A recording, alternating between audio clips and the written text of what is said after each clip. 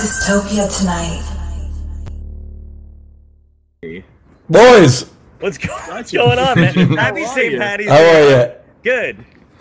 It's been, I hope you don't mind, but it's about that time. No, I totally understand, dude. Love it. This whole channel is called Drinks, Jokes, and Storytelling, so... I cover all the above. It's all good. Oh my God, that's fucking great, man.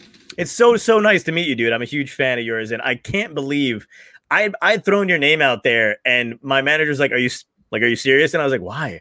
I was like, "Is he not gonna?" And he was like, "No." He's like, "I know them." And I was like, "He's like, you talking about the one band that I've actually like hung out with?" And I was like, that's great. I know. I was actually, we hadn't talked in ages, me and Billy. And he told me you were doing this.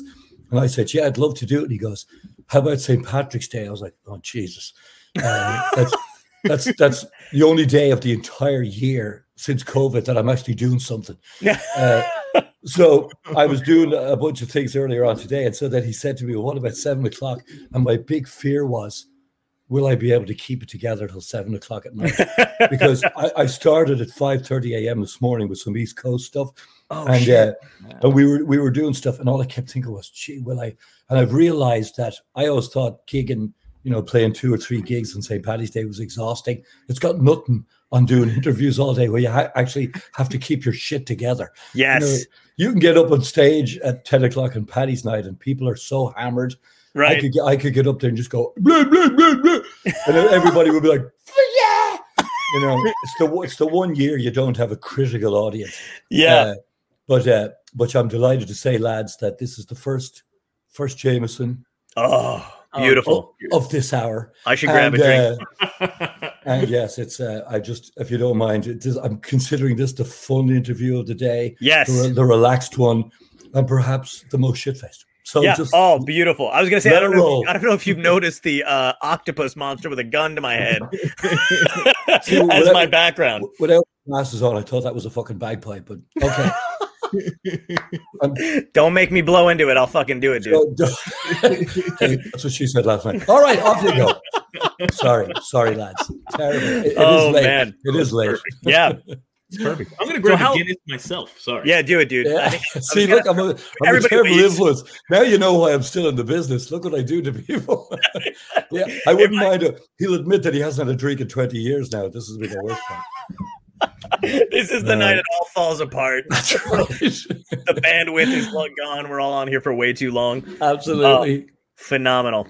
Yeah. So when did you? So you haven't been have you been touring at all? Nothing. Like you've been COVID inside and stuff, right? We did our last show on March 13th of 2020 in Boise, Idaho. It was funny. We had a whole America tour that was going to end in Salt Lake, and then straight to Dublin overnight.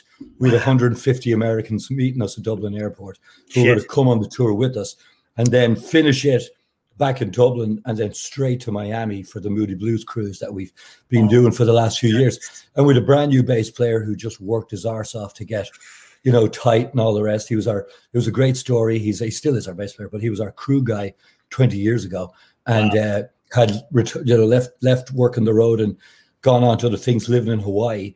And then he heard that our bass player of 18 years was quitting, and or actually, sorry, bass player of 28 years, Jesus. And he said, I want to try out. And I thought, you can't, you live in Hawaii. And it's like, I'll move to California. We'll sort it, we'll get this together. And so he was heading out on, his first ever international tour with a band. And we got to do, I think, 8 shows. And we got to Boise, Idaho. And we released video that night of the gig, and it was like 800 people on each other's shoulders and stuff. We'd actually sold, I think it was sold out at 1,200, but at that point, the COVID thing was starting to really get out there. Yeah. And so we were going, is this really still is this real? What's going on? We're still gigging. And people were saying, and we were told that night, you may be the only show happening in America right now. And that that wasn't something where you went, woohoo! You sort of thought, what the hell are we doing? Is this nuts? Right. And so we went on stage, and everybody, Idaho obviously had very low numbers compared to most places anyway, but they were going bananas. And we videoed, somebody was videoing from the crowd with their phones and all, and everything got posted the next day. Wow. And it was like the beginning of the shaming. where people were like, "What were you guys thinking?" And I'm like, "We weren't. You know, we were at the airport drinking Bloody Marys on the way back the next day, and that was it. And I've been sitting where you see me now, trying to keep my calluses on my fingers for the last year." And, if that isn't a metaphor for what we've been doing to keep our careers going, is like beautiful. I feel the same way. Calluses. Keep our exactly. Our careers are our calluses. It's the same way, man. Like, I never wanted to be at a desk in front of a fucking, computer all day long, but no touring. This is what it's come down to. So it's either I started out doing the same thing where you're like doing interviews and shit like that, and then finally Scott, Scott Curtis and Tom. I did Scott Curtis's interview in the beginning of the pandemic, who was just on, and then he had started his during the pandemic, and then we met Tom. Tom's my producer, is down there. He's a great guy.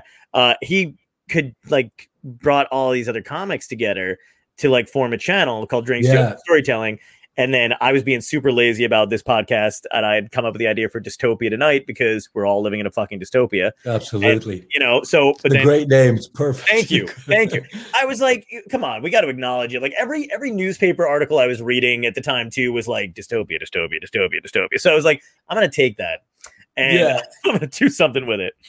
On March 13th, same thing for me. I was doing, I was in the Midwest, and I was making my way back to New York. My last show was in New York on the 13th, and did kind of like the same thing where as it started getting closer, every gig I had, we were joking about, I think I was looking back on the tapes because I tape my sets too. And it was kind of mentioning COVID, joking around, haha, oh my God, we're all going to get it. And then by the time I hit New York, and they were like, if you're in New York, you probably fucking have it. So I had to quarantine. And I was like, oh shit, is this fucking happening right now? And the next day we fucking locked down. Absolutely. And it's funny that you say that, because I was doing the same thing on the 13th. I literally went on stage. We did the first couple of songs, and we get and I start doing my little spiel for the first time. And I said, Boise, Idaho, how you doing? Or I always say, how the fuck are you? Yeah. And everybody goes, yeah. And I go, I can't think of a nicer bunch of people to catch the virus from. And and everybody cheered. And then I was horrified afterwards, days later. I'm like, what the fuck? It's like in New York going, hey, grab a shovel. We're digging graves out on the island. It's like, Jesus Christ, no, we're really digging graves out. Right. I mean, it was just, it went from kind of funny to dead serious. It did. So much so that I have no recollection of last Paddy's Day. I would have landed back here on the 14th, and I remember doing a couple of little posts, joking around about I had gathered a load of booze on a table, and I said heading into lockdown, and I had Jameson and wine and pints of Guinness, and then I had a potato and a toilet roll, and I was like ready to go, bring on your worst or something. Right. And then that's all I really can remember of that month. And then the panic of, we're all self-employed. This is what we do. Yeah. How do we get help? And it was so confusing, and they hadn't got us ready yet for self-employed people. And I mean, it was one of those brain numbing months where I only really remember what I started doing mid-April as I started to try to get it back into okay, I've got to turn now and start embracing the internet more. And I mean, I didn't have a single clue about how to broadcast anything. I mean, obviously you can tell from the beer that this band started prior to the internet. And Dude, I'm still worried about what could the fucking internet. Yeah, no, I hear you, man. Yeah, I'm like, this is all, I always say this all the time, but this is all COVID hair. You know what I mean? My hair was relatively, it was always a little long, but never fucking Mary Tyler Moore. You know what I mean? I wouldn't have known. It looks great. Thank you very much. I appreciate that. But it is the same thing where a bunch of us were we don't, who are we doing this for? I'm not going on stage. I'm not doing acting shit. And your job is way more difficult, because I'm a huge fan of comedians. I literally, I grew up in Ireland with a dad that was a massive joker, and this was long before. It's funny, stand up in Ireland and in England, as you well know, was jokes. It was jokes. Walked into a pub yesterday. Guy comes up to me, and it was this big joke, and it was joke after joke. But then all of a sudden, American comedians started to surface in Ireland who had that more. And what do you guys call it? Observational? Observational comedy. Mm-hmm. And there's a great guy in Ireland called Tommy Tiernan. I love Tommy Tiernan. Yeah, Tommy was like the first that I heard actually doing that, talking about Irish people and telling jokes like that. But I can do, I can play a gig in a record store to launch an album or something to 10 people.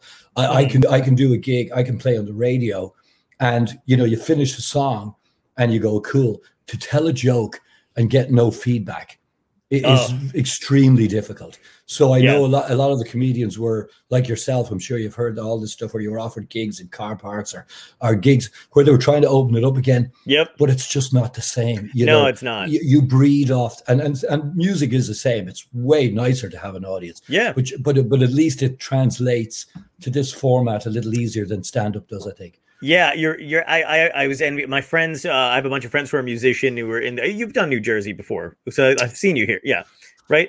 I've played Hoboken many a time, and upstate New Jersey. Well, I was going to say I've seen you in Hoboken. That's where I did see you, but I wasn't sure if you've done Asbury or not. Have you done Asbury Park? We played what's that venue? There's a famous venue. The Stone Pony. Stone Pony. Yeah. Okay.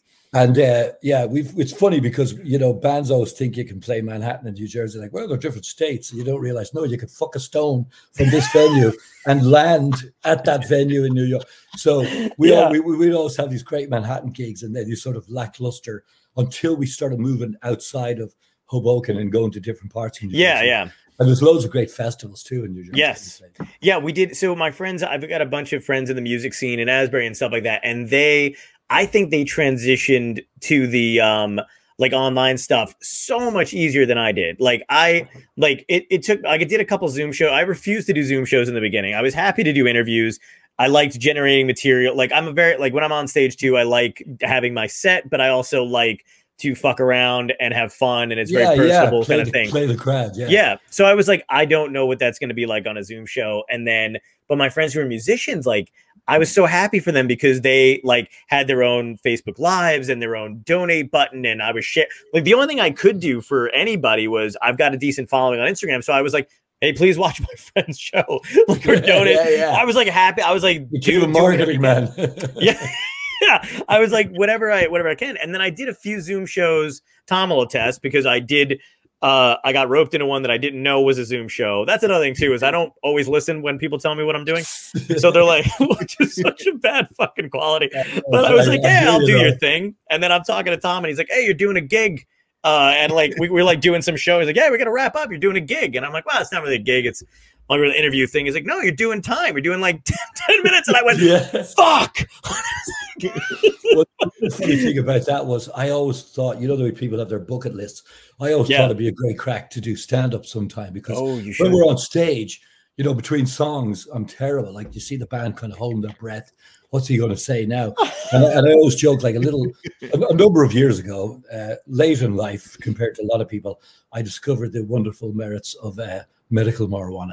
And it came about because I had this weird thing hit me at one point where I started feeling nauseated before shows. And to be honest with you, I'd never been nervous. I'd never, I could play in front of 10 people or 10,000. To me, backstage, it makes no difference. I just walk out there. I'm blind as a bat anyway, so I can only see the first row. So I knew it wasn't that. And so I was getting checked up, and the doctors were saying there's nothing wrong with you. Somebody said to me, take a little hit before you go on, and it'll settle you. But Jesus, they had no idea what nightmare they were starting. So what I now say is, I know I've taken just the right amount. If by the fifth song I go, fuck, are we on? And I realize that I've spoken probably at least once to the crowd at this point and have no recollection.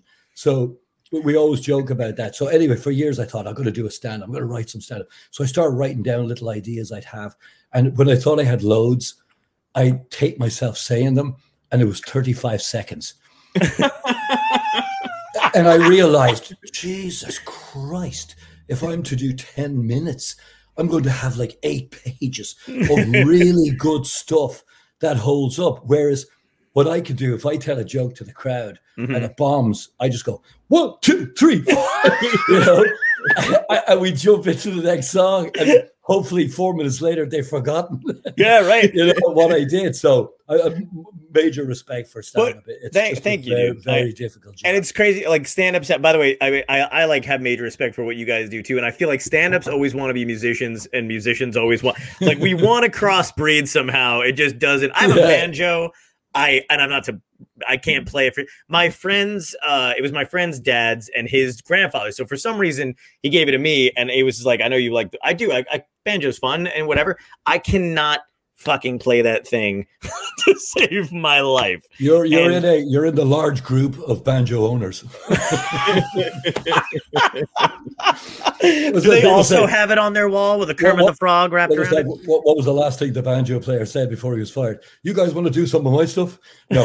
It was I think it was funny. So many instruments became very cool after Mumford & Son. But I'm actually a massive banjo fan, but the reason I am is because the way I play acoustic is that I'm not very good. I'm rhythmic, so it's almost like a drum. It's almost like a percussion instrument the way I play it. And so when Mumford & Son brought out that first album, I couldn't believe how big it sounded. With just the banjo, and that's what was giving them the beat. And they could add a kick drum, but you just had to add banjo, and it felt like a drum kit had come in, So banjo players, I hope you accept that apology. And I was just joking, There's at least 2 or 3 of you I really particularly like. Yeah, yeah. I love that sound. It's a great sound, and I like string instruments too. Like I'm a big if I hear the fiddle I'm like, I love the fiddle. Anybody can play it well. When I hear it and stuff. But when I saw you guys, you were hilarious, by the way. I love the banter. Like when I see a band and they can play with the audience and they've got and they're like fun and out. It's like I love it, dude. So you guys were fucking. Well, it's like what you do. You go in with a set list, but the idea is to make every show feel personal to that audience. So I would always familiarize myself with where we were. Right. Try to find out a little bit about the town. Try to open with something particular to them about where we are, and I think that endears your fans to you a lot more than if they really think you're just following the script, bang, bang, bang, bang, bang. I actually heard Bill Burr. It was one of my all-time favorites. Yeah, I heard him in Philly, and it was a recording, not a video. And first thing he says is like, so is it okay to piss in the subway because that fucking smell? Jesus Christ! He's going like, I thought somebody was pissing right beside me, and the audience is dying. And I thought to myself, brilliant! And now he's going to dive into the set. Yeah, but I've toured with a lot of bands that will remain nameless, where it literally is word for word what they did the night before, but it works because they've worked on this, they've honed it in. Yeah. They know they're not spontaneous people, right? And they want the banter to work. So, and I'll admit, with my system, sometimes it hits great, and sometimes you go like, right, okay, moving on. So it's risky, but when it pays off, it's massive because you feel like these people will always remember that I came out and said something to them that I didn't say last night to the crowd. And that's the best part too. When you're creating those those individual memories of shows, it's like, I love the idea of like, it was never a gimmick to me when people would be like, oh, like when you go to see him, he really doesn't do the same show twice. And it was like, well, that's great. I'm glad. But like, I'm glad people feel that way. But like, that is what I like to do. I like to change up the set. I like to play with the audience a lot and make it feel like it's special to that night, because my thing was like, this particular comedy club, like there's no more. It's back in the day, people used to come out for stand-ups like industry. So you would have to do your fucking, I mean, it's still A material, but it was like, you didn't want to mess around too much in case somebody was there. Now I'm like, nobody's going to be in West Virginia, and whatever. So why not make this as much fun as you can like, I want to have fun. That's my fucking goal to do it too. Yeah, absolutely. Do you feel like like when you're talking about like being able to like be loose on stage and stuff like that, does that change with the size of the venue for you? Do you do less of that when it's a bigger venue, or no? I think the bigger venues are a little bit more difficult because usually a PA size that we're using is not always tuned in for talking. It's more suitable for the sound of the music, and very often if you're talking with delays or whatever throughout the stadium, whatever size venue, especially if you're open for somebody big and you're in a massive venue, right? You have to sort of work that. But I find pretty quick, mostly I have to slow down. That's what I do, because I tend to blah, blah, blah, blah, and that will be very difficult for people to hear in a big venue. So I have to go like, and now we are really excited to be here, you know. But I find that some of my favorite shows are, we've done a couple of acoustic gigs over the years where you just go into a small venue. Maybe it's a local thing, you're working at material arts for a friend who owns a bar. And I love those gigs, because that's how we started, was in a bar. Yeah. With everybody right up to you, and where they're listening to every word, and they hear, and they become sort of almost part of the gig. Yes. And so I think it's easier for me to be more relaxed in that setup, but the bigger shows obviously are better for you as a band. So it's sort of like a playoff between the two, I'd say. I feel like that's awesome to know, because like it's the same way, like I've done, like I much like the intimate scene. Like stand-ups are very much like, if it's a low ceiling and all the fucking chairs are facing you, even the better, because the laughter's contained, people feel more comfortable as you do. And I've done theaters, and they're fun gigs to do, especially for the money. But you know what I mean? like it's good to like do that kind of shit, but they're not the most fun. And I feel like it's nice to know that even musicians feel that way too. I saw when my friend turned 21, and I was like a year older or whatever, but she was like the last of us to turn 21. And for whatever reason, the Gin Blossoms were back on the road, and they did Jenks in Point Pleasant. I don't know if you've ever done Jenkinson's. No, but I've opened for the Gin Blossoms loads of times. Have you? Oh my God. Great guys. They're coming on in soon. I don't know when. I was trying to look at my calendar, and I was like, fuck it. Tell them I said hi. They should remember quite well. Okay. Wait, no, I gotta ask you about that. It's a good times. Oh well, I want you to tell one of those stories, because then I can have them do the same thing. But we saw them at Jenks, and that was cool, because that was one of the places that they played, I guess, when they were younger. Yeah, and they were coming up or whatever. And man, did they just! You can tell they were having fun. Yeah, and that means we were all. I think we stayed later than anybody should. Even they went over. You know what I mean? Where they were just like, "Fuck it, nobody's leaving." It was just so much fun. Good guys. So wait, what's the? We were signed on the same label there for a little while. Oh, wow. Just a while back. It was us, them, and Cracker, and we did a couple of shows with them, and we just had a blast backstage. I remember in the hotel, hanging out with them even before the gig, and I was a huge fan too. I mean, so when you hear them play live, you're going, shit, that was them too. It's like hit after hit after hit. Yeah. And, but we ended up doing this sort of little industry thing somewhere downtown LA, where it was very few people. It was I don't remember what it was even for, but it was us, Cracker, and Larry had a terrible cold, and we were joking backstage, and I've been a massive fan of Cracker for years, and everything they've done. We ended up, we're chatting away, but the Gin Blossom guys arrived, and we were sort of chatting a little bit. It's good to see you again.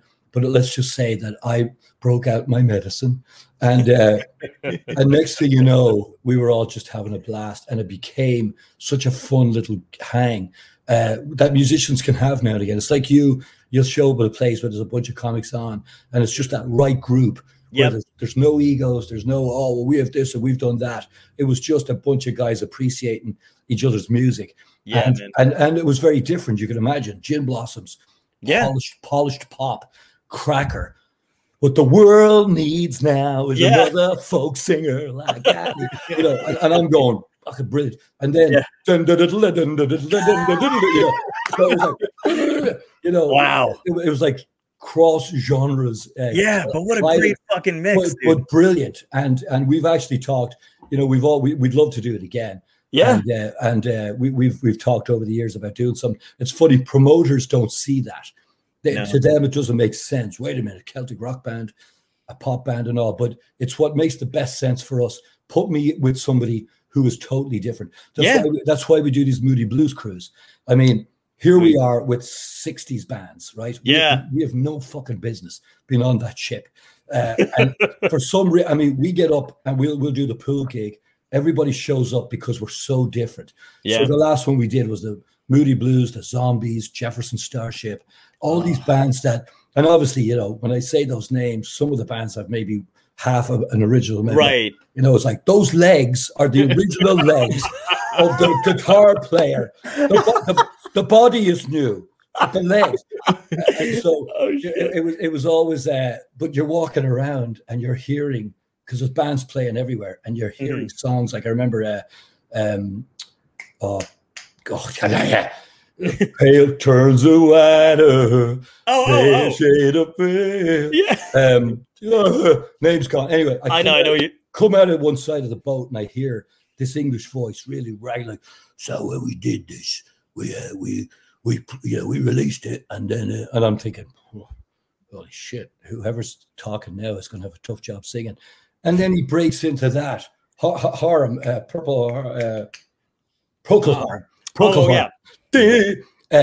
And he sings it like a 20-year-old. There's huge notes in that song. Wow. So I'm sitting there going, holy shit. And then you watch Moody Blues, and he's going, nights and white satin. And he's still nailing the high notes. So people joked at us like, why are you doing that tour? You know, would you rather be on one? But these were sold out, 3,500 people trapped on a boat. Wow.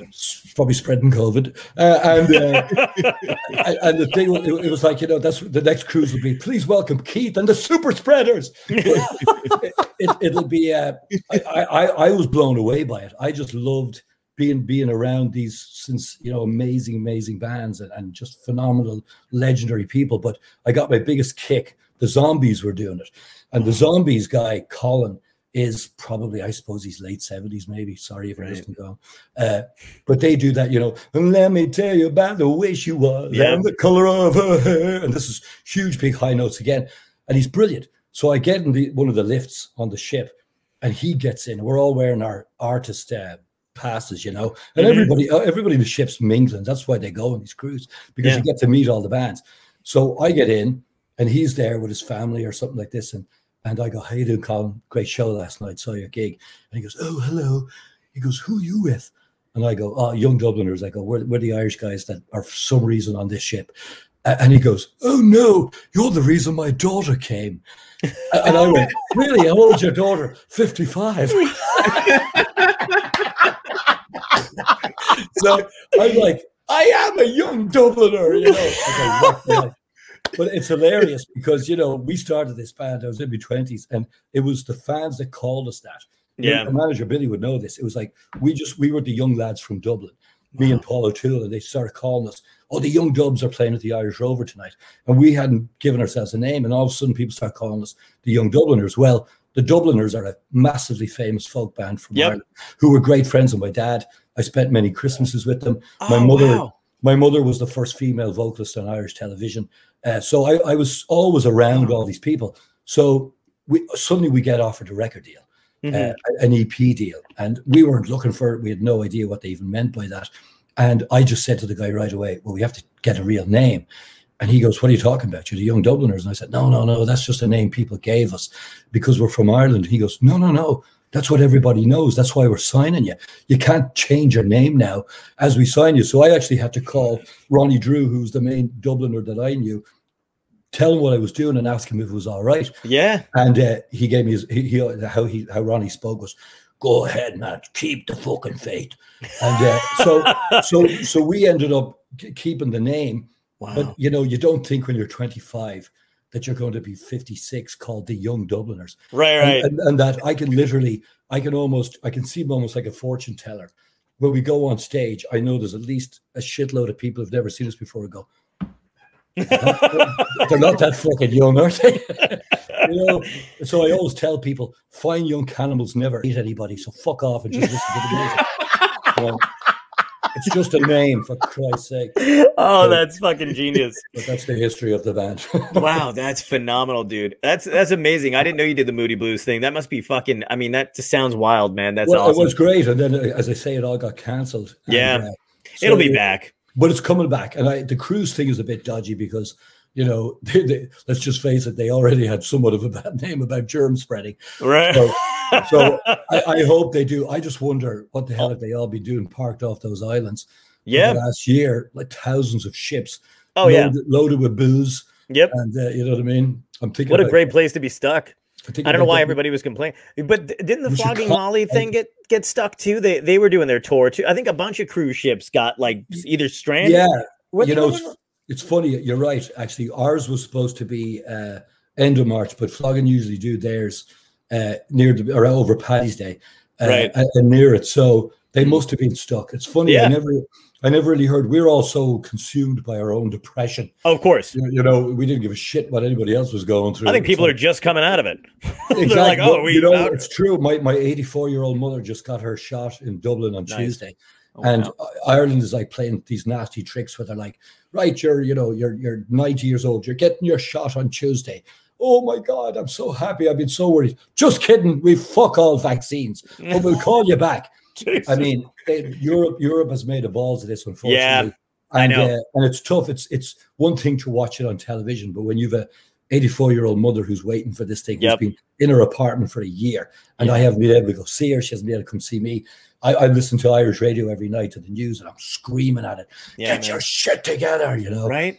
But she got it, so. Yeah, my aunt and uncle and cousins or whatever are over in the UK. They're in why don't I know? They're in. My grandfather was from Brighton. They live somewhere. Bournemouth. They're in Bournemouth, England. Yes. But they got fucked and they wound up getting COVID because because of the school situation. They have little kids, but they were basically like, if you don't send your children to school, they will not be able to come back. So they didn't have a choice, and they had to send them to school, and they wound up fucking getting COVID from a teacher, and it was a whole fiasco. But yeah, they've been handling that whole situation piss poor. It's been really weird though, because you think about all the troubles we've ever been through.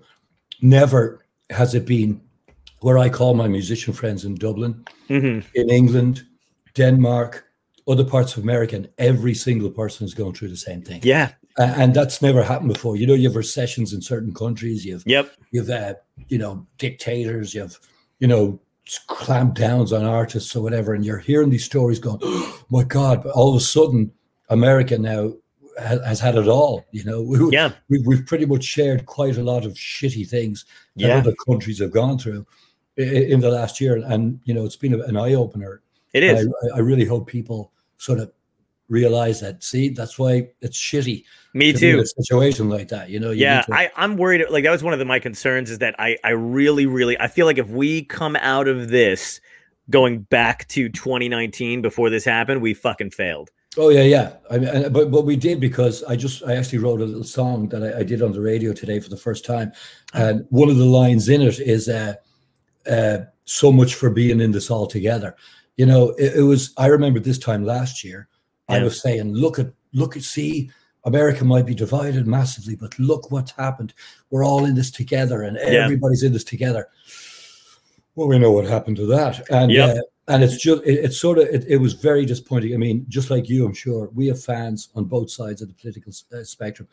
And I deliberately avoid getting political on stage, because I know people come to hear music, and I know they don't want to be preached to by musicians, but it comes to the time where I actually brought out a T-shirt last year, which said "Mama, make America mates again." And the whole MAGA thing was going on, and I just people would look funny at me in grocery stores and stuff, and then they'd read it and go, cool, man, and that was my thing. Was I know these individual people, I know how good they are, I know how loving they are, I know how supportive they've been of our band. I love them all equally, and I just wish in Ireland, we went through severely serious shit, divisive shit. And yet I could be having a massive row in a pub with somebody about the British being in Northern Ireland or something. And I'd be going, no, you're wrong. And they're going, you don't realize this. And then he'd be like, what are you drinking? Pint of Guinness. Yeah. You want a shot with that? Go ahead. And all of a sudden we're back to our being mates again. Yeah. And that's what I wanted politics to be. You can disagree on all of that stuff, but at the end of the day, I've seen when America is faced with an outside threat and how it unites, and how it united and given Irish people a place to run to, 200 something years ago, and how it looked after us. So it just disappoints me to see families torn apart like this over fucking politics. Yeah, man. You know what I mean? It's like, come on. There's always a common sense right down the middle, and everybody's dodging that right now. And if we could just get back onto, what would your mother say? Right. Didn't your mother tell you to cover your mouth when you sneeze? Yeah, man. I know. So what's the big shock about a fucking mask helping? Yeah.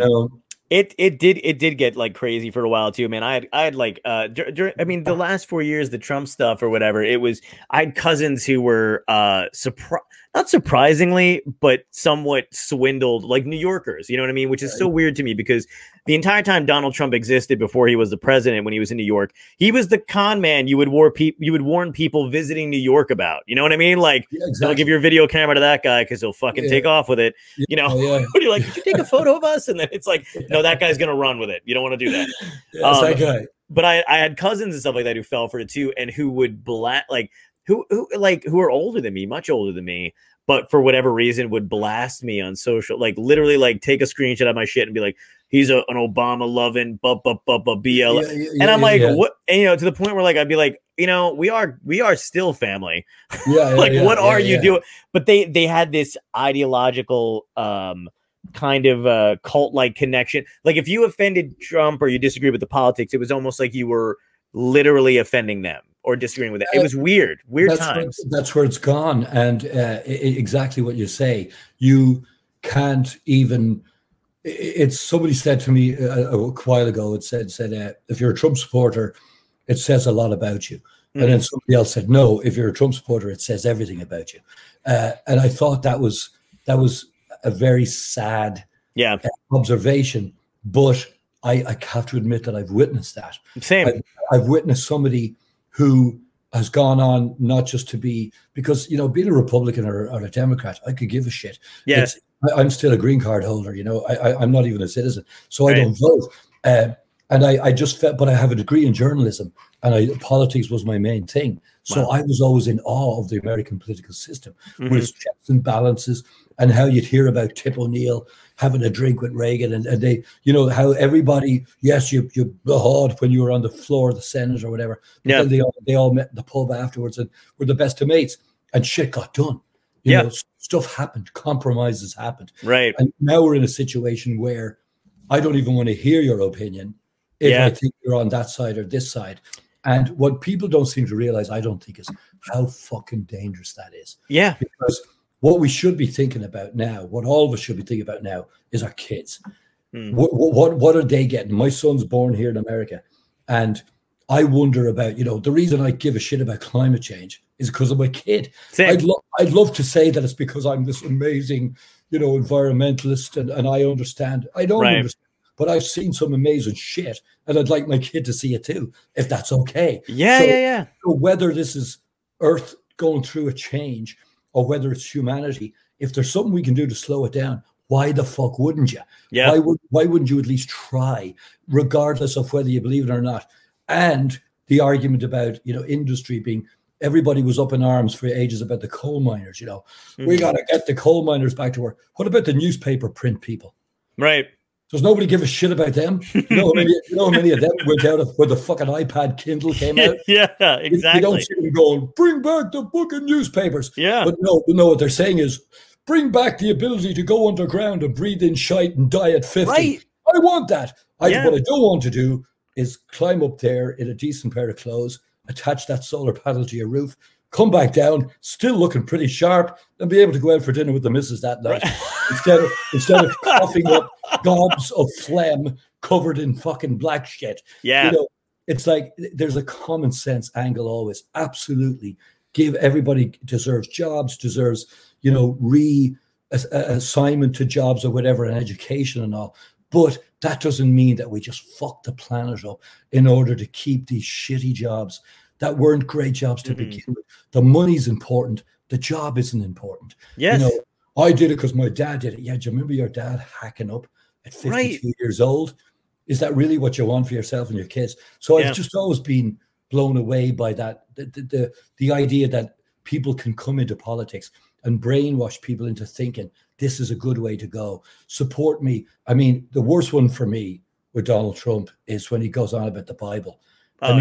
If anybody actually believes that Donald Trump is religious, I have this amazing beachfront property just outside Idaho that you will love. The ocean laps up to the coast.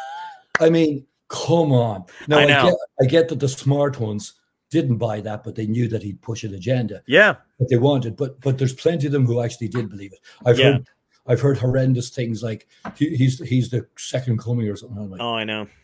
It is insane. And that's the most disheartening part, is the people that knew it and let it continue anyway, who are just like willing to let this dude fucking Khan have to. It's so upsetting to think like, wow, people really surrendered pretty quickly for, you know. It's the old story. It's the exact same thing with all that whole idea that you'll be, you do this now and we'll worry about the future. Yeah. The future has been so desecrated now by what's happened. I know. I just really hope the country gets back together. But that's what we're going to do. When we get back on the road, I'm going to do the same thing. Nice. I'm just going to keep hammering the idea that, when I first came to America, you guys were all telling me, oh, I'm Irish American, I'm Italian American. And I was thinking, is nobody proud to be American? How come they always want to talk about their European connection? But the minute the shit hit the fan and those towers came down, nobody was Irish American or Italian. They were Americans. Yeah. And they were together and they were going to fucking sort this shit out. And that's the Americans. I wish they could come back to that idea that it's an amazing country. It has such great things. Don't get sidetracked by this bullshit of hating each other over stupid shit. You know what I mean? Yeah. And we were almost there too with the COVID thing. We were all one country. We were all trying to fight this thing at the same time. And somehow we managed to fuck that up. It didn't last as long as the post 9/11 feeling of like everybody being friendly to each other, trying to help each other out. Somehow we bypassed that and wound up, And it's awful, and it needs to be changed, because even if you believe that solidly, or you believe the left solidly, there's no future in that. Right. You can't. This country is too big and too diverse for any one idea to be the predominant one. Time to compromise or move to fucking Russia or something. And what's amazing too is like it's even for the Biden administration that's coming up now, it's still amazing to me that the concept of just help fucking people is still difficult to do. And like I understand we had like a ton of people who dabbled in politics because it was easy when this is the thing that Trump made it easy for people to dabble in it. You know what I mean? Like I've been following it since I was like 15. I've been interested in local politics and politics as a whole. And then there's people who, when Trump came in, they were like, oh, this is a piece of cake. Bad guy, good guy. I got this shit. And then, and they don't know what to do now that he's gone, because they're like, well, do I criticize the side I voted for? And it's like, abso-fucking-lutely, because now this guy's dicking around. The one thing he definitely established, I'll say, is, you see when you're coming into America years ago, the Irish would be on the ships coming in and see the Statue of Liberty, bring us your sick, but the one thing I was always told was, anyone can be the president in America. That's what's so great. You can be, and I'm thinking, no fucking kidding. Yeah, exactly. We're like, fuck, we didn't mean it literally. We didn't want a game show host. I used to tell people, that show was a TV show, right?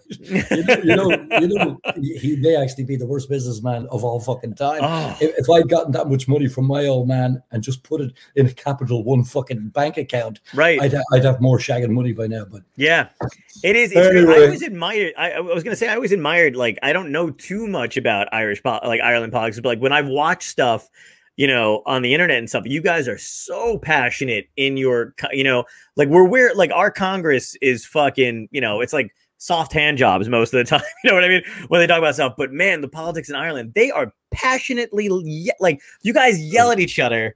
Like the way I imagine our forefathers did when they argued and debated over shit, where we are like, ugh. Very rough hand jobs in Ireland. Let me tell you, it's a whole other. I don't know if it's politics or the Catholic Church. It's all those calluses, man. Has ruined the art of. No, it's true. But like I said, we do, and even Irish politics at the moment. It's funny. This sort of idea of fighting against the science is actually taken up all over the world right now. Yeah, it is. And there was some pretty bad riots in Dublin last week.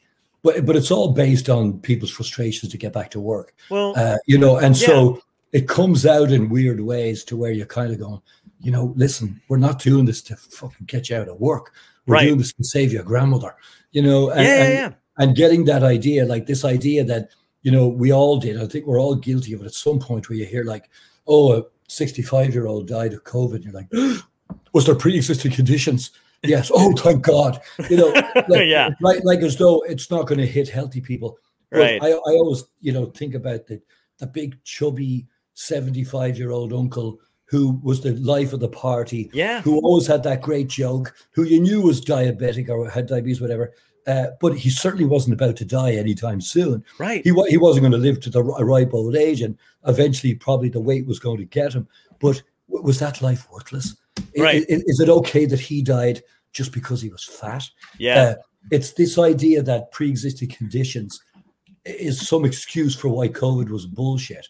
Yeah. And I lost a beautiful musician in an Irish band called The Elders out of Kansas City. And he passed away from COVID. And all the Irish musicians banded together. And we did this amazing tribute, which is on my YouTube channel if you want to see. I'll check it out. Where we did one of his songs. And we did it where we all sang and videoed ourselves recording it. And then they cut it together. So you could see all the different band members. It cut in with pictures of him playing and his family and everything else. And that was probably the biggest gut punch to me, where I realized this is, and then we lost, John Prine. And I just seen John Prine in an interview talking about how he was going out again. Was he going to live another 10 years? Maybe not, but I'd have loved to have one more fucking year out of him. Dude, right? So yeah. It's just, it's been a weird, it's kind of almost like a horrendous selfishness or something. It totally is. And I used to, when I used to argue with people about it in the beginning of all this too, when they would be like, when they would kind of do that tough guy thing where like, well, what sacrifice is going to be made? I'd be like, great. Which one of your family members and friends are you willing to sacrifice? So you can go to a fucking bar, which like, give me names, give me one. Yeah. And then they wouldn't have an answer, but but they would be like, I'm like, that's how you have to think of it. Which one do you want to go first? Exactly. And that's what I was telling somebody yesterday. There's 500,000 plus families who have lost somebody. And for them, just even hearing that the vaccine's here and kicking in must be agony. Like losing a kid to fucking leukemia, and then 2 weeks later, there's a cure for leukemia. It's right. The horror of what they've all gone through. Yeah. But it's such a huge country. It's not the next door neighbor. It's not everyone you know. Right. But it's their pain is real. And I think if we as a world sort of take that in and feel a little bit of compassion towards them, it'll help bring everybody back, because what we really need right now is like everybody needs to smoke some serious fucking weed. Yeah. And just chill out for a minute and get back to the basics. And then all of a sudden you'll open your eyes and go, oh, there's my brother. I do love you. What? I don't care if you support Trump or I support Biden. It doesn't matter. What really matters is we made it through this and we get a chance to move on. So, hopefully, God, I really dragged the comedy element of this to shitter, didn't I? No, dude. But it was. I'm not even kidding. This is the kind of stuff I love talking about on here, because how many interviews, I like talking to people, especially on this thing. That's why it's Dystopia too, because it's just like, you do these interviews. I've done a million of them too, where they ask you the same kind of stuff over and over again, and you never get to hear, this kind of stuff from somebody. And it's important though too, because most people who love you, who are fans of you, maybe don't get to know this side of you, and maybe they get something out of it. And lost half of them. Fucking bastard. I went all these years keeping this shit in. Oh, that's so great. Fucking hysterical. Yeah, like it's, but that's the beautiful part of it too, though. It's like I like when, like, I went back and forth about, I'm not shy. I don't know if you've ever perused my Instagram or, Tom knows. I'm not shy about any of this crap. Like I kind of adamantly, people know where I stand on stuff or whatever. Yeah. But it is kind of funny though, the minute, like, people don't understand the nuance to it either, because the minute I go, well, the other side's doing this, I'm not woke, like the woke culture thing kind of bothers me, or like even like the the climate change stuff, which I'm 100% for, and I completely agree with you too. But I'm like, hey, you don't understand the other side of it is if this portion of society cannot get their family to a doctor, they don't give a fuck about trees. So like, you need to heal people before you, like, if like we all basically want the same thing. We want healthcare, we want respect and money for what we do, whatever it is that we do for a living, no matter if it's flipping burgers or fucking roofing or whatever it is, and to be able to survive. And until as a country we all kind of understand that, we're not gonna be able to heal anything. It's terrible. No, and it's completely that is, at the end of the day, I think that's what it is. The far left, far right, it all does me head in half the time. When I hear convergence, it's like I say, to me, there's a common sense path. I don't think there's any issue in America right now where if you're true to yourself, there isn't an actual truth, common sense way to do this. And it's just politicians don't exist without the drama of it all. To survive, they have to be one side or the other. They have to, stand their fucking ground and keep their shit. It's otherwise their job's gone. That's why you don't have these centrists anymore, where people are just doing that. And I think, as somebody who studied American politics, it's the golden egg of politics. It's a brilliant system, and I think the moment it's been exposed for its weaknesses. And with a bit of luck, it'll get back on track. So, people get mad at me because I say something about Trump or I say something about McConnell. I say the exact same shit about the left too. Yeah, same. Schumer drives me fucking nuts. Some of the stuff he does. And I'm Pelosi's infuriating. I couldn't stand it. I'm horrendously upset with this cancel culture, if that's the in-word. Yeah, me too. But no, I don't even use that word. Just the idea that people are thrown onto the shit pile without trial or jury. At the very least, everybody deserves their day in court. So, when Al Franken had his situation where the Democrats just ate their own, and there was a whole investigation going on. Let it play out before you throw it. I mean, I loved him from Saturday Night Live. So me too. Yeah. I was a bit biased on that one. But it's ridiculous. We all fuck up. Everybody has shit in their past. I'll never be able to run for politics because there's so many pictures of me with fucking bongs and shit out there. But all of a sudden nowadays, that might be okay. Might be a plus. And the Green Party. I see a whole new. The craziest thing to me is you're not that you're expected to be the same person you were a year ago. You know what I mean? Like this whole idea that we're supposed to be. It's like, what's crazy to me too is like when you see Keanu Reeves is dating an older woman. And the left loves that shit. They eat it up. They're like, good for her. Nobody should be fucking saying anything.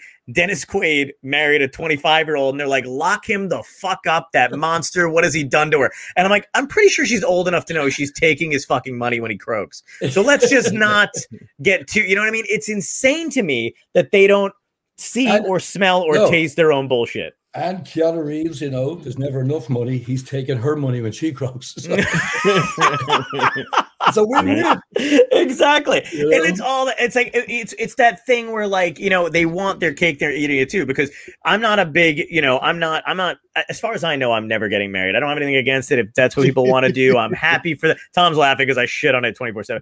But like, I'm happy if I think 90% of people are faking it and 10% really lucked out and they met the right person. But like, I think it's funny that like half of the people who want to cancel things and want to shit on love and all that other crap are also the same people that are like, love is everlasting and it's breaking barriers and love is a battlefield. But at the same time, they're like, no, you need to love how I say you love. And I'm like, look, either it's all those fantasy things that you want it to be, or you have to agree that the reality is it's just two people slightly overweight who don't want to die alone. Which one do you want it to be? I'll go for the fantasy element. I'd go for the happy shit, other than the reality that most of it is. So you got to pick one here. I know, like two people in a picture where they're both eating a piece of cheesecake, and you go, "That's fair enough." If there's only one of them, then maybe you'd have a fucking issue. I saw one of my Irish mates. We've had this WhatsApp thing going. Thread going since COVID, and the shit coming out of England and Ireland is so hilarious. And it was hilarious in the beginning. But yesterday, it was Mother's Day in Ireland on Sunday, which is another fucked up thing because in America it's in May. So I miss my mother's one all the time. I always try to look it up, but she's always like, on Saturday, she was like, well, call me tomorrow if you can. I mean, it's Mother's Day here, but that's okay. I forgot to send something to you because in May she gets blasted with flowers and there's no fucking idea why. Right. But somebody showed me this Mother's Day card where it says, "Happy Mother's Day, Mum.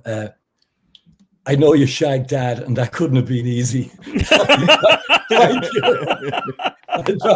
Every mother needs to get that card. Yes, absolutely. I know you shagged Dad. That couldn't have been easy. Oh God! But it's been funny.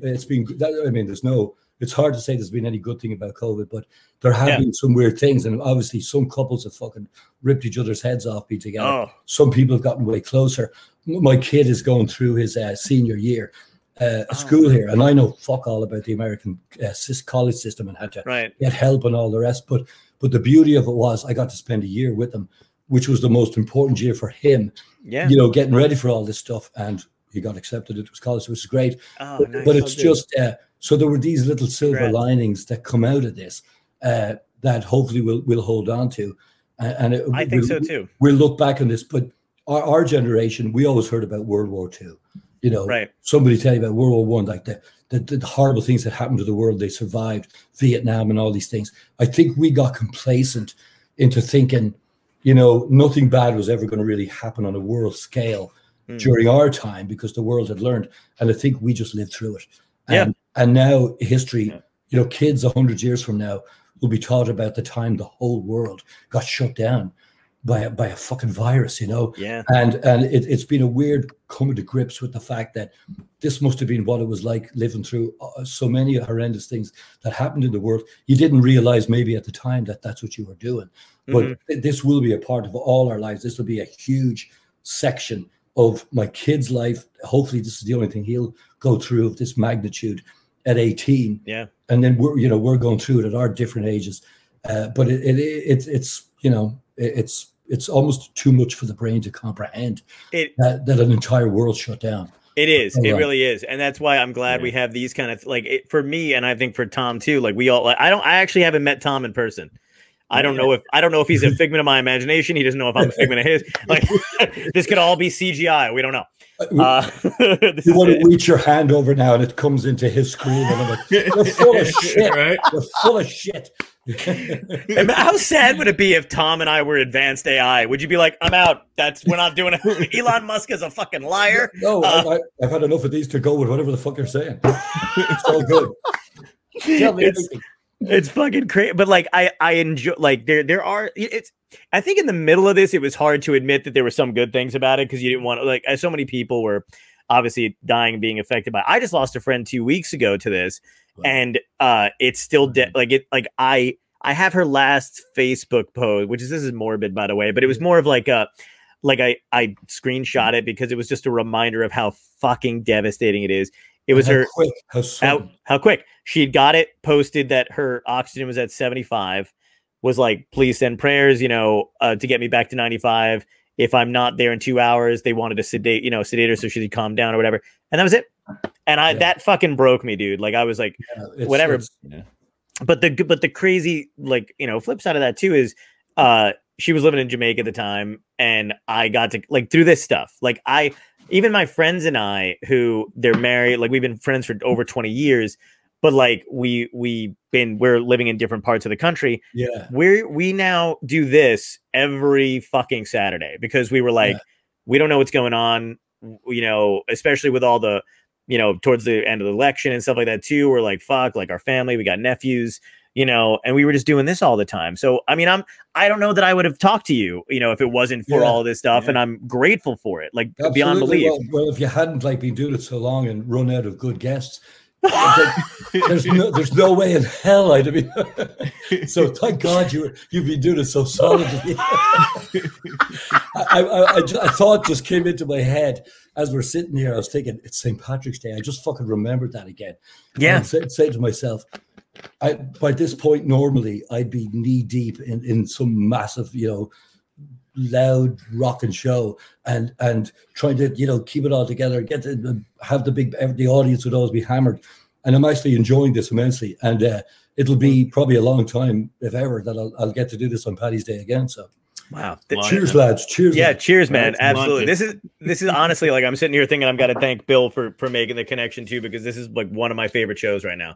I'm enjoying the hell out of this, and I'm super, super grateful for you to come on here too. I feel like I'm wrapping it. I don't even know how long we've been talking. I feel like I think we've been. They turned it off about half an hour ago, but we're just chatting. Somebody shut off the internet. They're like, just for a private chat with the three of us. The other funny thing is the fact that this is, would have been a year ago a DIY type setup where we have these programs now that we're able to do this on the internet. This is as high tech as every late night talk show right now. Yes. This is it. This is what everybody's doing. And so it has opened up an awful lot of opportunities for people to sort of exercise maybe things they didn't know they could do before. Yeah. And do the shows. I did an interview this morning with a friend of mine who is a bass player from the 80s in Los Angeles. I remember meeting him. He was like a sort of a one of these utility guys who was in loads of different bands, filling in for they didn't have a bass player and stuff, but was very well known.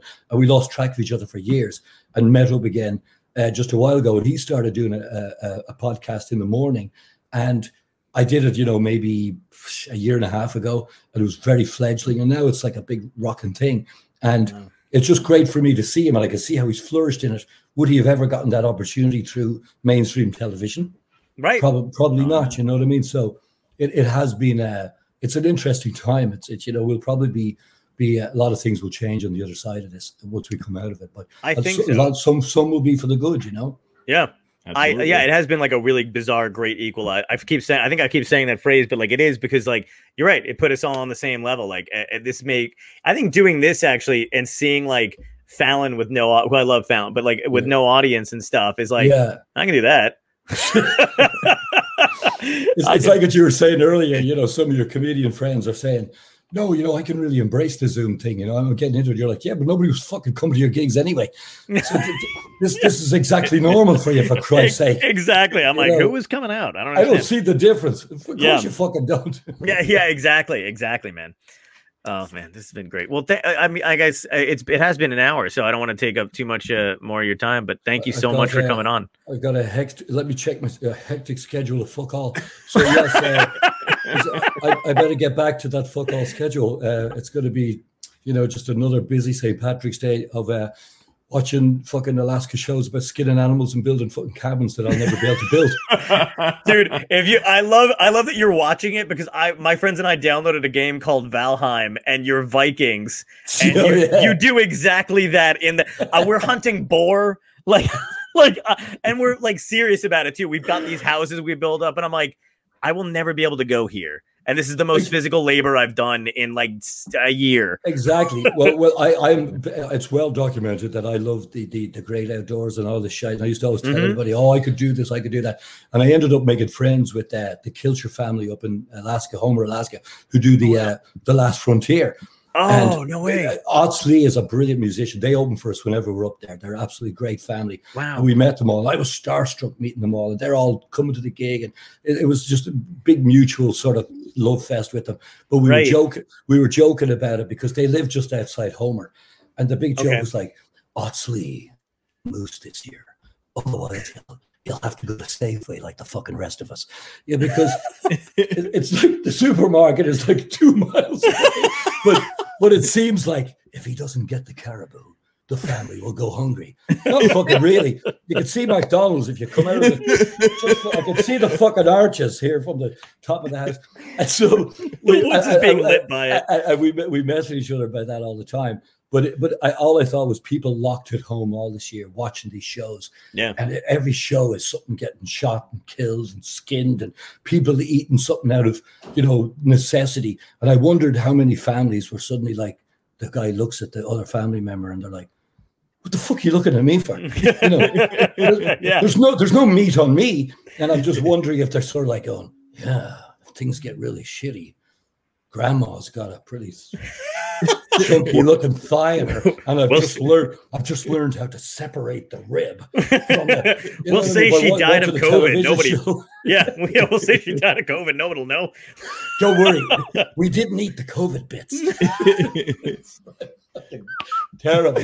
Oh my god, that's so great, terrible. Dude. I know, but everybody's been like, I've watched more murder porn to the point where, like, have you ever seen the movie The Burbs?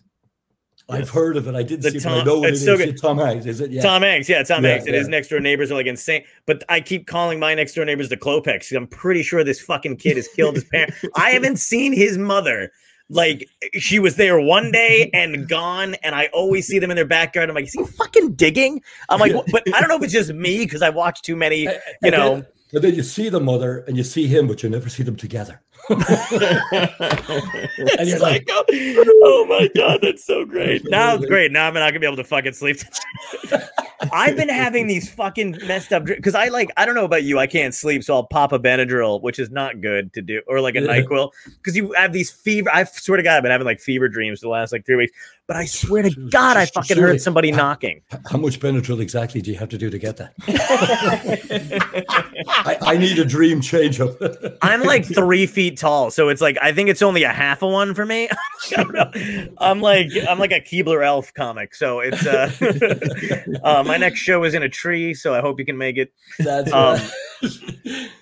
But yeah, no, I like I've been doing that. And I swear the other night I thought I heard somebody knock, and it was just me and my cat. But of course, I'm like this out like fucked up. So like I woke up, thought I heard somebody knock. I look, then he looks, but then I make myself think that he heard it too, and I'm like, he's only looking because I'm looking, and I'm like, fuck you, dude! Like how dare you? Dog's like, give us some of the fucking Benadryl, will you? All right. We got to be on a level fucking playing field here. Yeah, I know. Shit's getting out of control. It's like, you're not taking me down with you. The cat's like, it wasn't me. I don't even have knuckles. Then one morning you woke up and you were licking your own balls, and you knew things had gone too far. I've been inside too long, man. The fucking dog's in recharge now. Madness. That's what I'm going to title this episode. One day you wake up licking your own balls. That's what this episode's going to be called. Oh, Jesus Christ. Oh, that's one of the symptoms they don't tell you about. Yeah. It's too embarrassing. That's what long COVID is. It's like, oh, can you not taste? Yeah. I'm like, not taste, dude. I'm licking my own ball. I don't even know. There's one thing I'm not looking for right now is taste. I can stay away as long as it fucking likes. Hopefully long enough for me to stop licking my fucking balls. Oh my God. Dude, we totally made up for politics talk for like 15 minutes. I love that we're ending with ball humor. It's so good. It's so good. Bad. So good, Fuck. So bad, and yet so good. Oh God. Oh my God. All right. Well, seriously, I'm gonna fucking end it. We've been on for an hour. I think about an hour. I feel bad. Like I don't. By the way, this is full disclosure. And we're gonna cut this out. I suck at ending things. I don't know when people want to leave. Tom is always like, like I think was it Carl Gottlieb? I had Carl Gottlieb on, who wrote Jaws. And Tom was like, you fucking rushed him out. Cut him off. I was like, did I? And he was like, yeah, because I don't know. Like, I'm like, I'm like, well, I think it's about that time. And they're like, fuck, is it? I don't know. I mean, it's your show, but is that how you're telling people? I'm like, do you want me to? Keith, the best was he did it like this. He's like, Carl, would you like to stay and hang out and see the deck and hang out for the next guest? Because we had another guest coming on. He's like, no, I'll just hang out with you for a little while. So then the guest was getting closer. And John's like, all right, Carl, you got to go now.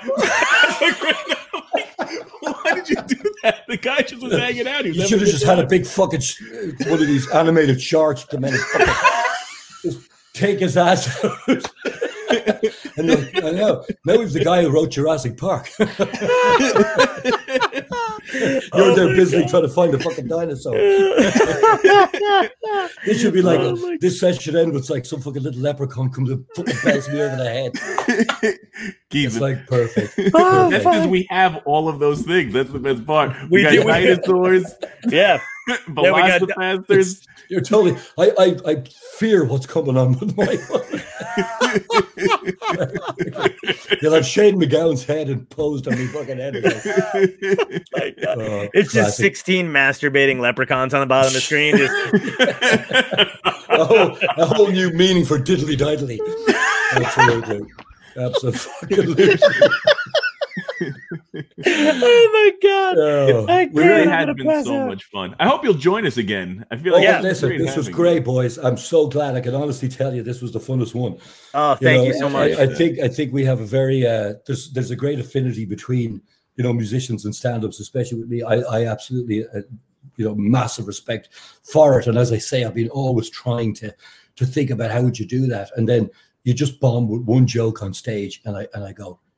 And I look at my drummer, he goes, and I go, thanks be to fuck, I have that out. And I've done there's a gig called Daryl's House. Daryl Hall has live from Daryl's house. And we've done it a few times, and it's broadcast live from the gig. And you can't bomb. Everything has musically, you have to be bang on. The gig has to be great. And I've been lucky, I think, anyhow, I hope that they went well, but it's that's where I get my most respect for that, for what you guys do, because it's not a fucking easy gig. And I love it because I feel there's a natural banter when I always say my dad, whatever sense of humor I got was from my dad. And if he was watching this now, as soon as it was over, he wouldn't come up to me and say, great job. He'd go, okay, here's where you fucked up. 11 minutes and 20 seconds into it. What the fuck was that? You got to back up. And I'll be going, Jesus Christ. Like he was always banging. And, after he passed away, I remember at his funeral, that was when I gave the little obituary or whatever. I said, as long as I'm alive, he'll never be dead, because he literally, he was probably would have won definitely the bronze for being a dad, but a gold medal for being a mate and being a great, sort of influence on it.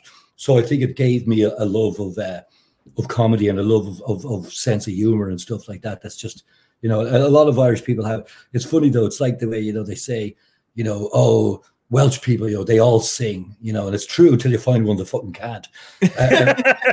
And you just put them up on the table at the pub.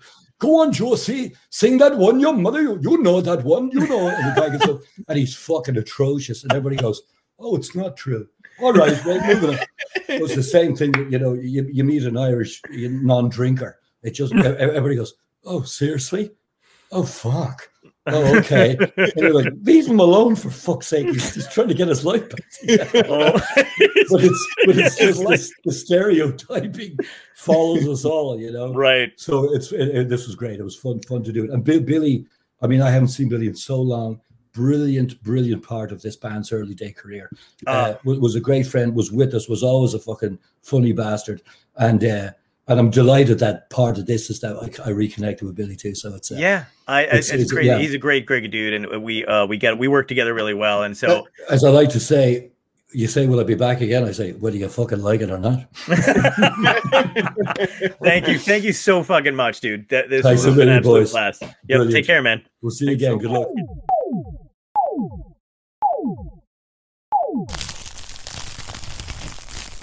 Dystopia Tonight.